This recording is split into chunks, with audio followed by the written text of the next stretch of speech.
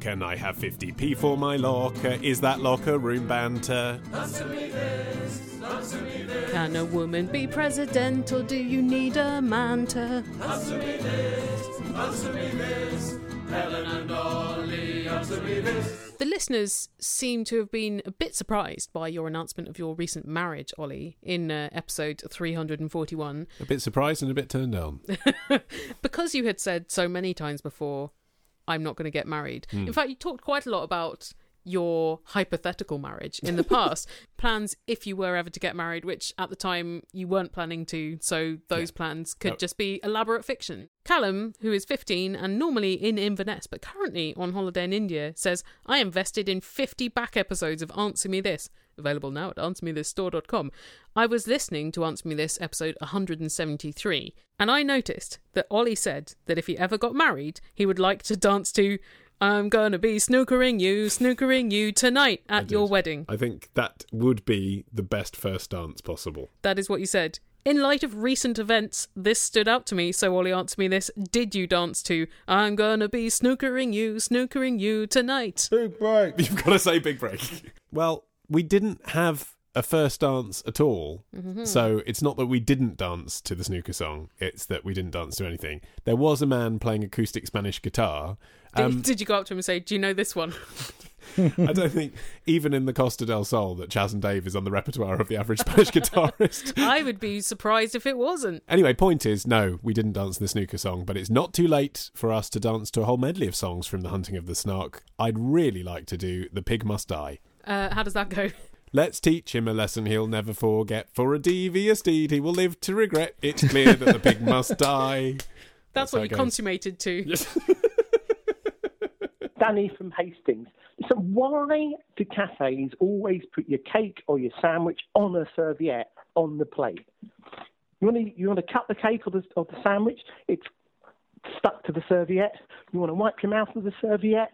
It's covered in cake. That is fresh anger, isn't it? He's about to flip some tables over. There's going to be crockery and cake everywhere. I just wanted clean mouth and it's covered in cake. Bet Danny gets absolutely livid when he sees a doily. All the inconvenience of the plate serviette, none of the wiping. What are they for, eh? I think Danny is exemplifying the advantage of the cupcake here. There's no advantage of the cupcake. The advantage of the cupcake, Helen, is that the cupcake comes in its own wrapping, so they don't put a serviette under it, so you don't have this issue. You don't dirty the serviette. It's a structural nightmare. 40% icing on top. I mean, okay, I'm saying you need cupcake. all the serviettes in the world. I mean, cupcake to represent any individualised portion of cake, I suppose. I mean, the same would go for an iced fancy. A muffin. Or a muffin. I'd appreciate it if listeners who have insight into this process, maybe they've worked in a cafe, because I reckon there's probably a practical reason for this. Like, when you're carrying the food around, it's less likely to slip off the plate. That was my perhaps. guess, yeah. Or could it be so that the food is unaffected so much by the plate being hot or cold?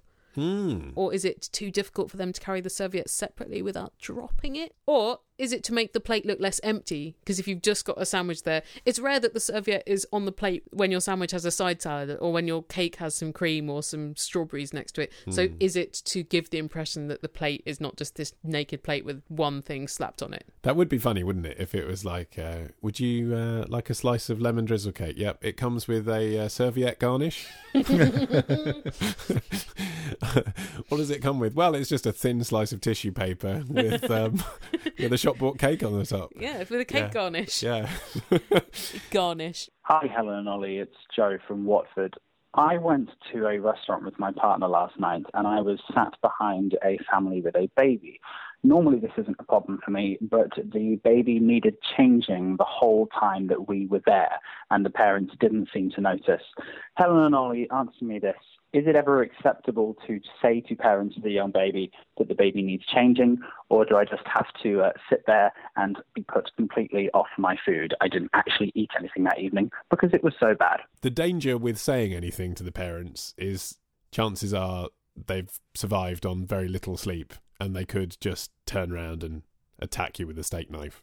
And also, if they're still there and you're still there, even if you get what you want, which is the absence of poo stench, you're not going to feel comfortable and have an enjoyable meal, are you? So either way, your meal is ruined. But the restaurant staff have probably dealt with this kind of thing before. It can't be that uncommon. That's tactful. And it is their job to give you and the diners with the baby a good restaurant experience, isn't it? So you could have a word with the service staff and see if they've got a plan. Yeah, that's true. Or if you could be moved further away. Because that's right. I think if I overheard people on the next table say that they couldn't eat because of the smell of my baby's crap, I'd be mortified. But if a manager of a restaurant came up to me and said, "I'm terribly sorry," so preemptively, as if no one had complained, Yeah.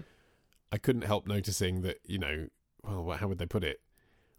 I couldn't help noticing that you might need to find our baby changing facilities. Yes, very good. I'd be less offended. I'd think, okay, they're subtly trying to tell me that there's a smell. Because the thing is, often, I guess, parents of babies don't know their own babies stink. I mean, you notice when the baby's done a crap, right?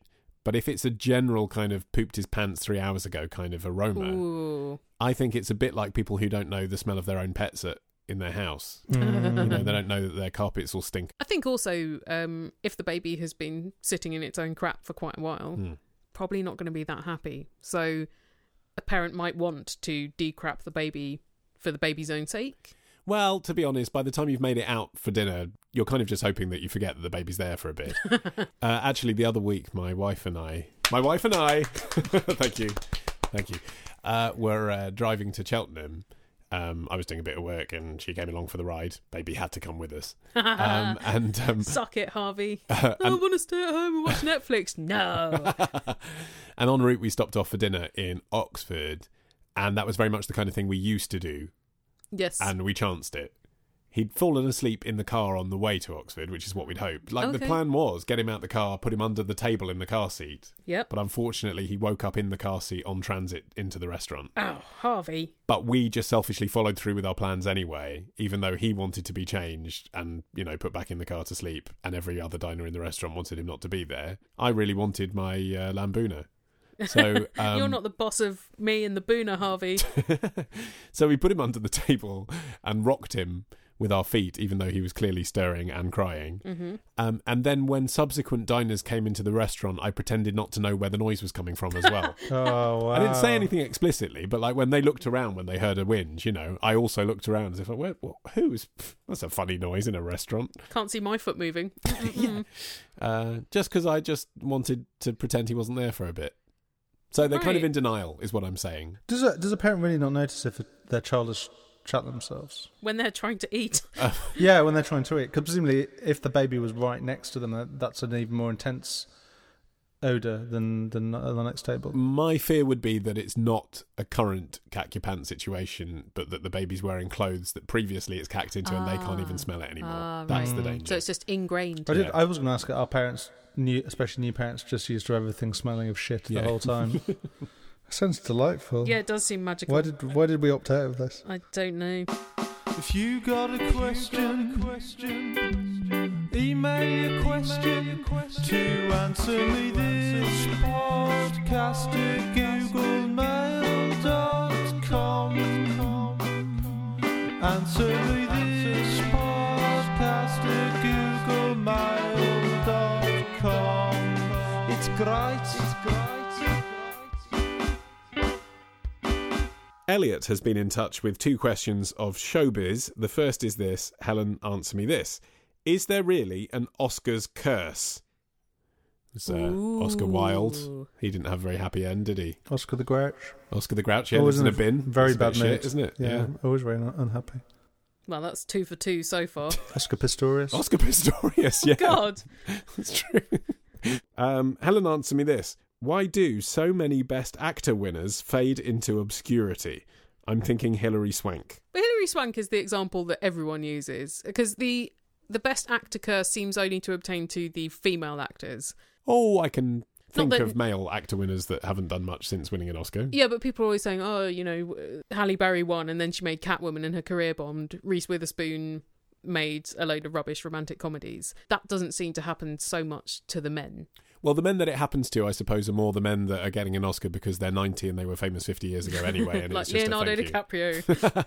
I do think age is something to do with it, because you get Best Actress winners like Helen Mirren and Julianne Moore and Cate Blanchett, where it's far enough into their career that they're pretty much fine. But the ones who are in their 20s or early 30s, realistically, the roles are about to dry up until they're old enough to play mums at that point anyway. So there's that problem.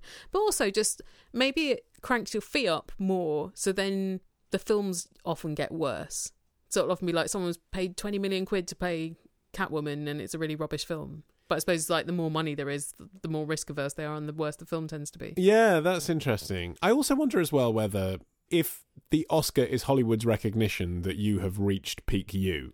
You know, this is your best role, this is the best thing you've ever done, and it's the best thing that year. Or not the best thing you've ever done, because you've already done that, but they failed to reward you at the time. That does seem to be a really common thing, doesn't it? Like Sandra Bullock, she has done better work than The Blind Side that she won it for, but everyone loves Sandra Bullock, so like it's her Yeah, time. but you also don't really win an Oscar for comedy, do you? Still less romantic comedy. So it's partly the fact that she's just done a drama.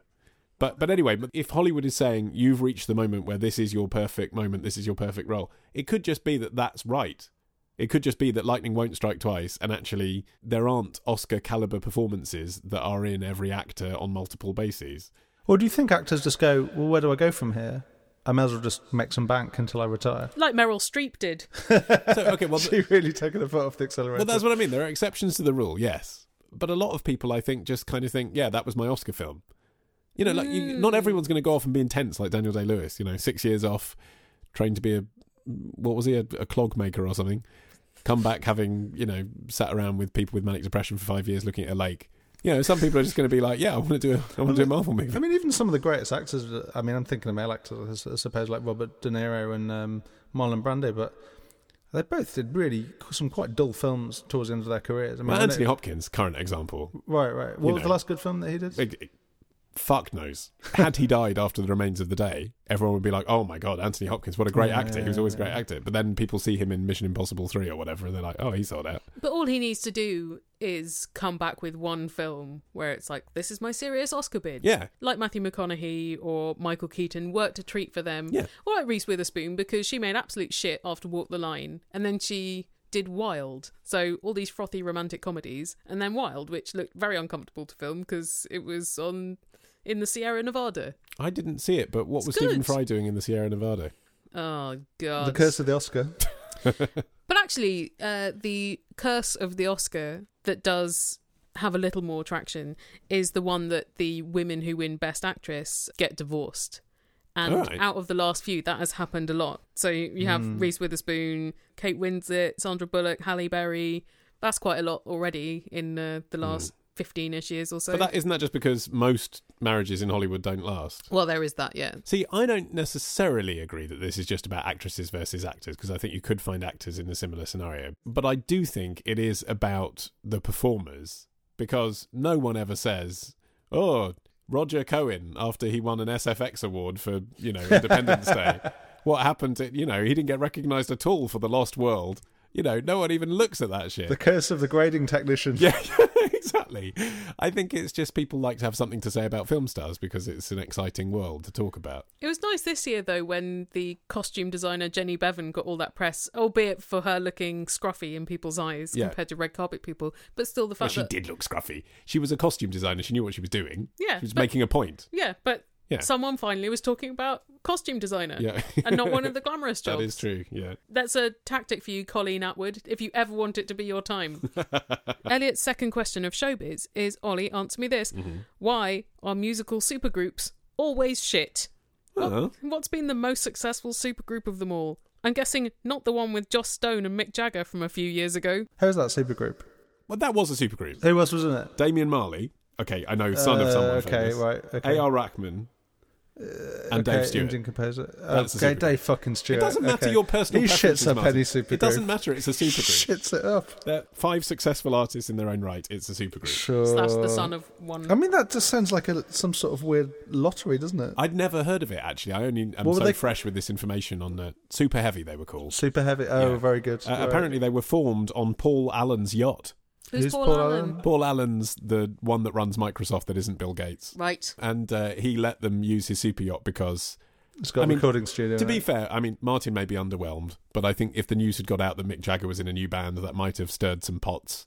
So they couldn't really work in any recording studios anywhere in the world without being recognised. So they recorded all on his yacht in a week, which is a 414-foot mega yacht called Octopus with 2 helicopters, 2 submarines, and a jet ski dock. I wonder how that album did. I've done some real power Googling around this, and to find the most successful supergroup by album sales, I mean, basically no one's ever written that article, no one's ever written that listicle in a way that's searchable. Damn it. So, yes, I'm sure I could go through every single bit of data for the Travelling Wilburys. And but do a life is short. spreadsheet for them, the Smoking Mojo Filters. Who's in Smoking Mojo Filters? Paul McCartney, Paul Weller, all the Pauls, Noel Gallagher, Steve Craddock, who was he from Ocean Colour Scene, Steve White, and Carleen Anderson. I don't know who half those people are. Steve White is a drummer who used to work with the Style Council. In any case, I think my answer probably is right if you did go through the data. I'm bending the rules a bit to include it as a supergroup. Mm-hmm. The Three Tenors. Oh, yeah. I think That's that- fair. Yeah, okay. That's fair. Because that was the biggest selling classical music album of all time. So even How if I'm much did it slightly sell? off, I reckon I'm in the right ballpark there. And how do you define a supergroup? Well, I think it's artists that are known in their own right coming together to work on a new project. But they have to be artists that are pretty well acclaimed. Because some people put Nick Cave and the Bad Seeds as a supergroup. Well, that's Nick Cave and his rotating band. isn't Exactly. it? I'm not aware that I've ever heard a Nick Cave song that isn't Nick Cave and the Bad Seeds. So I didn't even know that was a... Oh, Grinder Man, that's a another one of super group. those, isn't Yeah, it? yeah, Yeah. Warren, what's his name? Warren Ellis from the Dirty Three, that other very well-known band. And some people put Gorillaz as well as a supergroup. I can see the reasoning That's for that. interesting, yeah. But yeah. that's more a collaboration because I think you're putting the animated characters front and centre there. It's not quite the same as selling it on the basis. Like, people didn't even know necessarily who constituted Gorillaz when they first started. Yeah, and also at what point is it a supergroup and at what point is it just people having a new job because their old job finished? I think that question actually hints at a truth underneath Elliot's question. You know, why are they always shit? I don't think it's that they're shit. I think often the motivation is people who have had their careers, you know, they've won their Oscar or equivalent in musical terms, and now they want to do something to expend their creativity because they can easily make another record in the style they've done before. The whole point is they want to experiment and do something different. And inevitably these things become very high profile, but really it's usually millionaires dicking around in someone's home studio, isn't it? And typically that isn't going to be as good as someone's passion project, but it's a chance for them to do something different. So I think often it's just set up that it's not going to be as compelling a listen. And yet, a duo composed of some of those people, I think would work a lot better. Why is it that it just really falls off quite quickly the more people you add? The level of interest and interestingness. Because it's difficult to get a group which is genuinely composed of really great musicians, isn't it? Like that, like that one you were talking about with the Smoking Mojo Filters. Like who really cares who Paul Weller's drummer is? Like even people who care about Paul Weller are in a minority. They probably couldn't name the drummer. Ouch. Poor Steve White. Sorry, Steve White. I'm sure you're a really good drummer, but I quite like the one that Franz Ferdinand did with Sparks last year. Is that a supergroup or Oh. just a collaboration? I think that's a collaboration. I think supergroup needs 3 or more elements. I agree. I think that's right. So, yeah, 3 tenors counts, right?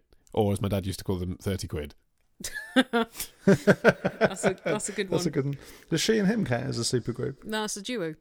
I think it's fair to say they're not going to be the best-selling supergroup of all time. Oh, What do you mean? Their Christmas album did quite well. Monsters of Folk, anyone? Future sounds of jazz, guys. I think now, like so many of these people's careers, when they form a supergroup, it's time for us to take a break Yes. for the intermission. Today, I'd like to hear a bit from, I think, what is possibly my all-time favourite episode of Answer Me This. Oh, wow. Which is what? It's 200. Oh, okay, yeah, And that's episode kind of 200. bittersweet because that has your recently departed dad in it. It does. I think episode 200 at the time was one of my favourites, but it's not a textbook episode of Answer Me This, No, is it it? isn't. And that's why it's good, but it wouldn't be the one that you'd introduce people to the show with. No, it's atypical, Yeah. but I really enjoyed it. For So- listeners who have joined us in the last 5 years, what we did for episode 200 is we thought, should we do a kind of celebrity special? Because And in so many ways we did. in many ways, who are bigger celebrities in the eyes of our listeners than our own families? Don't answer that. So we went and met Helen's parents. I'd and met them before, actually. Yes, we, the royal we. I've met them as well. Martin's sister and Martin's parents as well. Martin's mum is really sassy in episode 200. I saw a new side of her. Yeah, Toadfish love. My grandma's in it. She's Wow, great. that's nice. I'd remembered that when we went to your grandma's flat to record with her, she had toilet paper with her own name on it.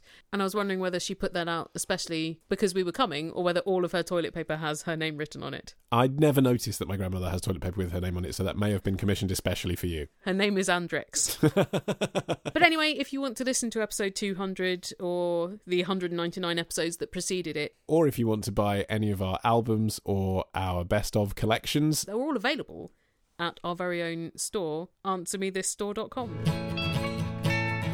were you aware of Martin having any little crushes when he was younger?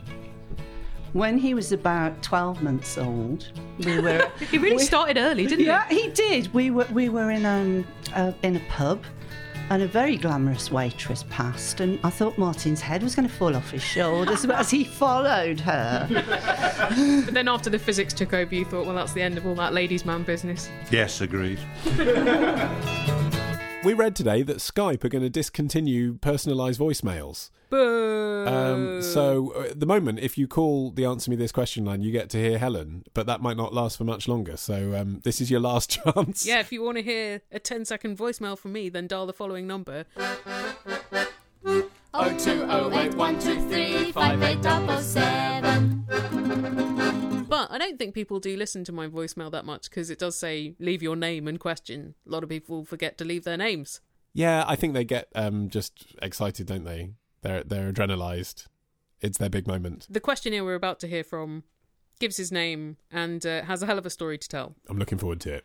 Hi, Helen and Ollie. My name's Simon, and I have a friend who's, I'm 45, and he's about 10 years younger than me. He started seeing a woman who's about my age, and before he actually introduced me to her, he told me a bit about her, and she found it quite interesting. Cordon Bleu chef, apparently, who had previously been teaching the special forces how to do climbing. I thought, gosh, what a powerhouse of talent this person is going to be. When I met her, she added to her sort of repertoire of skills that she had been to Oxbridge University, that she was a nurse in a school for the deaf, and that she spoke fluent French, and she thought my apartment looked very yen, she said. So pretty obviously she's a complete pathological liar. Just about nothing she says checks out. She hasn't had enough time to do most of the things that she claims to have done. And you can tell just from talking to her that she never went to Oxford or Cambridge, let alone both. My mate, though, is absolutely besotted and completely overcome in this kind of fog of testosterone.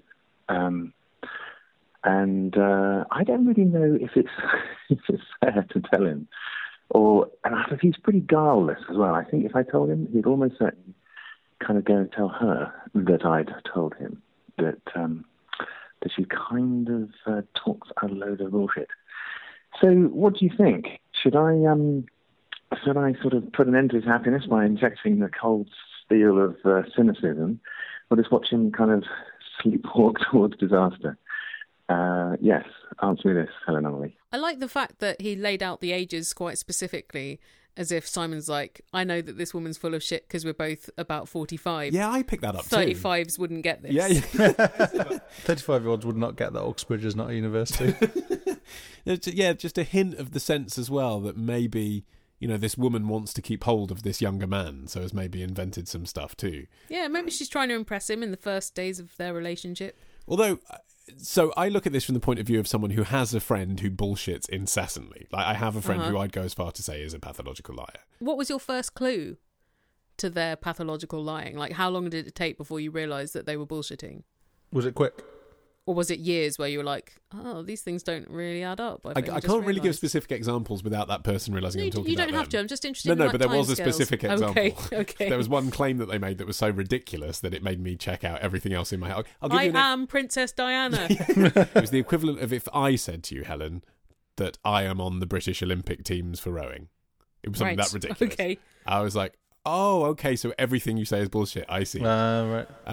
And until then, I'd sort of thought maybe they were prone to exaggeration. But then I reassessed everything they told me. But the point is, I realised that it came out of their insecurities. Oh, gosh, yes. And I thought, well, I could address this. It's a shame that this person feels they need to do this. I could address it head on and say, look, I know that's not true. You don't need to lie to me about that because, you know, I like you as a friend anyway. It doesn't matter. But then that then becomes all about me, not about them.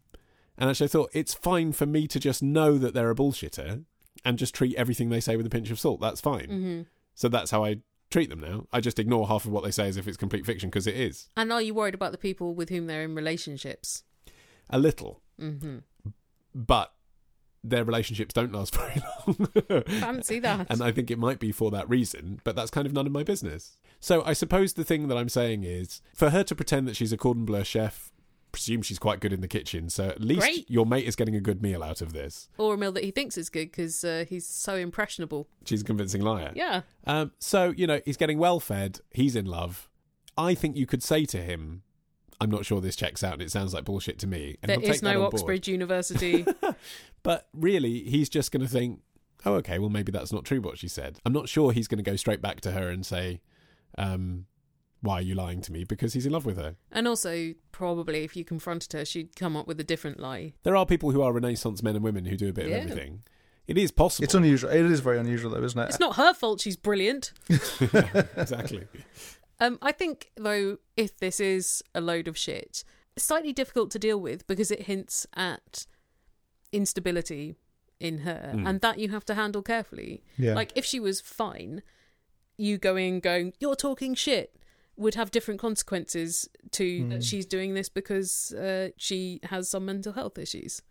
So I don't quite know how you deal with that, except for trying to be friends with her and maybe tease out a little more honest conversation with her and being there to support your friend if things go tits up. Because also they're in the early stages of a relationship, which tend to be quite unbearable for anyone to witness anyway.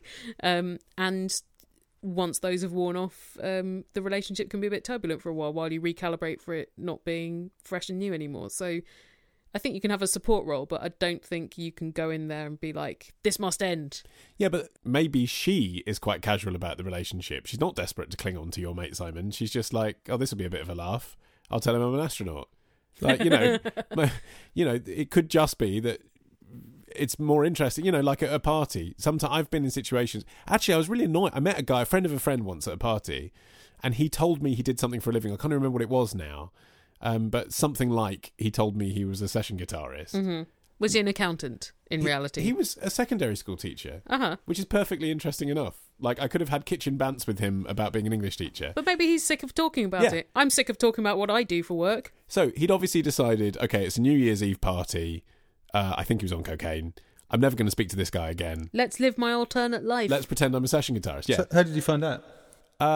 I said to my friend afterwards, our mutual friend, I said, oh, yeah, that guy who's a session guitarist is really nice. And he's like, who's that? And I said his name, and he was like, oh, no, he's a secondary school teacher. I felt betrayed. But nonetheless, from the point of view of the guy who was actually a secondary school teacher, I imagine that conversation was just a fun way to pass the time. Yeah. So, maybe she's just thinking, this is a laugh. Maybe. Why not? Yeah, I'm a Nobel scientist. Simon has provided us with this long, complex voicemail, but he still hasn't provided that much psychological insight into his friend or his friend's girlfriend. So we can't really diagnose. We can only speculate about them. But one option for Simon would be just to have some fun with it. Play her at her own game. Yeah, be like, oh, yeah, I was at the Cordon Bleu. What year were you? Yeah, same. Exactly. Yeah, we 45s, that's when we went. Yeah. Or when she says, where have you come back from? Oh, I've just been climbing Everest. Sorry, I couldn't see you last weekend. I was building a school for the blind at the top.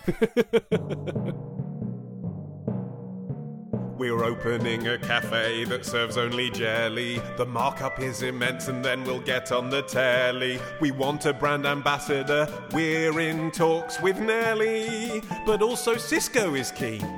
We've put the full menu on squarespace.com. You can choose from raspberry, strawberry, lemon or the green one.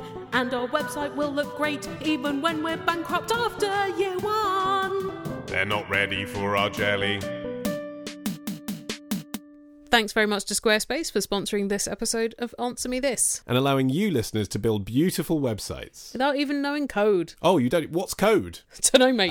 But yeah, if you've never heard of Squarespace before, you've obviously never listened to a podcast. But let me précis for you. They're basically venture capital for podcasts, right? Is that not what they do?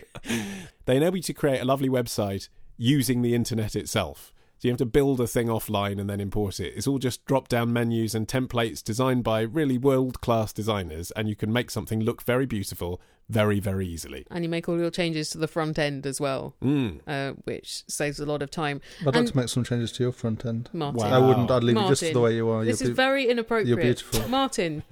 If, Martin, you would like to build a shrine to Helen, you could do that on Squarespace very, very easily. And if you wanted to sell merch, like my toenail clippings or something, then it's pretty easy to put in a store interface as well, isn't it? Yeah, and Helen wouldn't be any more compressed image-wise if you started to look at it on your mobile phone whilst in bed touching yourself. That would all be covered by Squarespace's front end. We're married. Well, that's just fantastic. Well, if you want to do that, but don't, build a website for something else.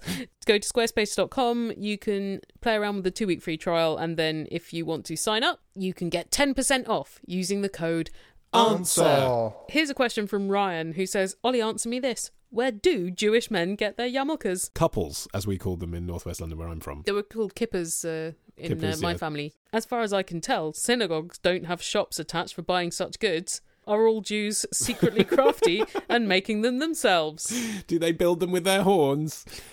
Well, Brian, the rather dull answer is, I mean, there are Judaica shops where you can buy things like menorahs and mezuzahs, and that's where you can buy a couple or a yarmulke if you so choose. And that's where some of the jazzy ones do come from. So, like, sometimes someone will have like a Manchester United one or a Captain America one or something. Huh. Yeah. If you're, a bit of a fun Jew. Is that considered respectful enough for shul? I think it would be disrespectful on Yom Kippur, but if you're an observant Jew, then you'd have the fun one for your sort of regular day-to-day business meetings and stuff, and then you'd have a different one for funerals and whatever.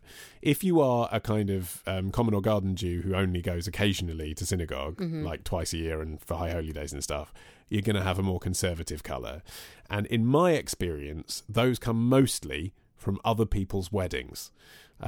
So I've never bought a couple in my entire life, but I have a drawer full of about 50 of them at home. 50? Yeah. Such a thief. And that's from going to weddings and bar mitzvahs as a child. And do you get given them or have you just stolen them? You get given them. So it's very frequently a thing that's at the table. Like a wedding favour. Setting, like a wedding favour, yeah. And on the inside, there'll be an inscription. So I've got all these people's souvenirs. I don't even know who they were, Jonathan's bar mitzvah and whatever. No idea who these people are. Still wearing the couple now. Did you have your own for your bar mitzvah? Yeah, there's a collector's item for you. Is it like glitter because it was Hollywood themed? No, I think mine were purple, if I remember correctly, with a silver trim. When Ryan suggests that there could be a shop appended to a synagogue, it's actually a sensible idea, isn't it? Until you realise that most people go there on a Saturday, and on the Sabbath you're not allowed to work. Yeah. And you're not allowed to buy stuff, basically, because you're not allowed to carry money. Is there a vending machine outside the synagogue and it works until sundown on Friday, so you can get it on the way in? They do have all kinds of ways of working around the religious Jews. They do. It's almost as if those rules are being bent in a way that is not really adherent to the spirituality they're trying to maintain.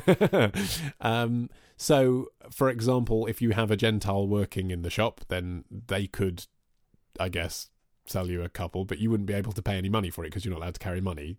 So they'd have to find a way for you to choose it without it feeling like you're shopping, and you're not allowed to carry either. So you'd have to leave it there. Right. Anyway, it's a bit of a minefield, so easier not to have the shopping synagogue. Could you wear it, though? Yeah, does that count as carrying? If someone else puts you're it on wearing your head. clothes, presumably. You don't leave the house naked exactly. on the Sabbath. Yeah, I think you probably could wear it, but then, of course, to be in the synagogue in the shop, you're already wearing one anyway, so what do you do with the one on your head apart from carry it? Unless Stack you doubled it. up. Yeah. Why not? It's complicated. That's a good look. Complicated, so this is why. But there are shops. Basically, they buy them in shops. The mostly. shops that aren't in synagogues, that are in high streets in Jewish areas, and Ryan, you've never seen one because either you don't live in a particularly Jewish area, or because you're not Jewish, you've never noticed them. Here is a question from Greg, who has a question about Greg, the Brilliant. word Greg, or the part of the word Greg, because he says, Helen, answer me this. Are the Greg in gregarious and the Greg in egregious? I guess both those words do have Greg in, although you pronounce one the different Greg ways. and one Greege. You say Greg, I say Greege. Let's call the whole thing Greg. Are those two Gregs related to each other? Are either Gregs connected in some way to my name, Greg? In answer to your first question, Greg, yes, they're related to each other. Oh, wow. And- Gregarious and egregious. Two very different meanings. Very much so. And do you know what? I was very surprised to find that the meaning of egregious, which currently is terrible, used to be the opposite thing. And it only ironically came to mean terrible. It used to be something that was distinguished or excellent. Huh. So from the Latin, there was the little particle ex that means out of. And then the grege means of a flock or herd. So it meant you stood out from the pack. Oh. And then irony flipped it. Interesting, because it does have, actually, when you just say the word egregious, it doesn't sound like a bad word. It has the tone of a word like auspicious or something, doesn't it? It sounds like something celebratory. Or Pinot Grigio. Yeah. Yeah. And that is the same Greg in gregarious, because gregarious meant disposed to live in flocks. So okay. friendly. Yeah. But the Greg that is your name is from the ancient Greek for watchful or alert. Oh, okay, so nothing to do with that, with being outgoing at all. No, or watching your flocks, from which you are distinguished. Okay, so egregious and gregarious are related, but they're not Yes. related to Greg. No, exactly, which means you can marry them if you want to, Greg. Well, we are now at the end of this episode of Answer Me This. Oh, Yep. Hold Yep. your own funeral. But I actually thought it'd be quite an interesting podcast to make where you had people like, planning their own funerals. that's a great idea for a And podcast. even getting the people on that they'd want to do the elegy. Because essentially it's someone having the fun of hearing all the praise spouted about them at their funeral whilst Right, not being yeah. dead. But I'm giving you this idea, listeners, if one of you wants to go and make that. I think that would be a good show. That is a good format, yeah. I Yeah. like it. You've had that for free, listeners. You've had that for free because at this point, too tired to make it myself. But we will make another episode of Answer Me This in 2 weeks' time if you send us your questions via email, phone and Skype, and our contact details are kept on our website. AnswerMeThisPodcast.com. Also, we have other material for your ears. My series, The Modern Man, MANN, it's a magazine show about sex and trends and interesting people, is back. October 25th, season 3 begins. We are at modernman, MANN.co.uk. And my show, The Illusionist, continues. It does. I have a bullfighter on my show this week. Who do you have? I have a physician All talking right. about how disease names may have Nazi origins, so got to be Wow. careful. Not My- all of them. My guy's a 76-year-old matador from Salford. Is there a bull ring in Salford? There isn't. There's certainly one in Birmingham. What's he do then? Like go to the outlet mall and just see what he can get? He now lives in Marbella, and in fact, I Okay. met him there whilst I was out there getting married. Right. So that's what I did on my honeymoon. We got married at a bullfight. went and met an old man and talked about how he nearly was gorged through the stomach. Does that mean you can Oof. offset the expenses of your whole wedding trip because it was because that's a legitimate thing to do, and I don't think you should be worried about it. Anyway, both episode subjects sound fascinating. Yours slightly less laced with current danger. Hey, a few weeks ago I had some people who were at the actual South Pole, so Oh, very that's cool. good. That's good. Both Also shows dangerous. are good. You can put them in your ears. Martin has a show too. Song by song, where we talk about every Tom Waits song in chronological order. Which one have you got to? Blue Valentine. If you're interested in Tom Waits or just listening to some music and us talk about it, tune in. Look at him trying to make it broad at the end. Where'd you find it? Songbysongpodcast.com. And just remains for us to say thanks very much to Squarespace for sponsoring this episode of Answer Me This. Thank you, chaps. And we'll be back in 2 weeks, so you better be too. Bye. Bye.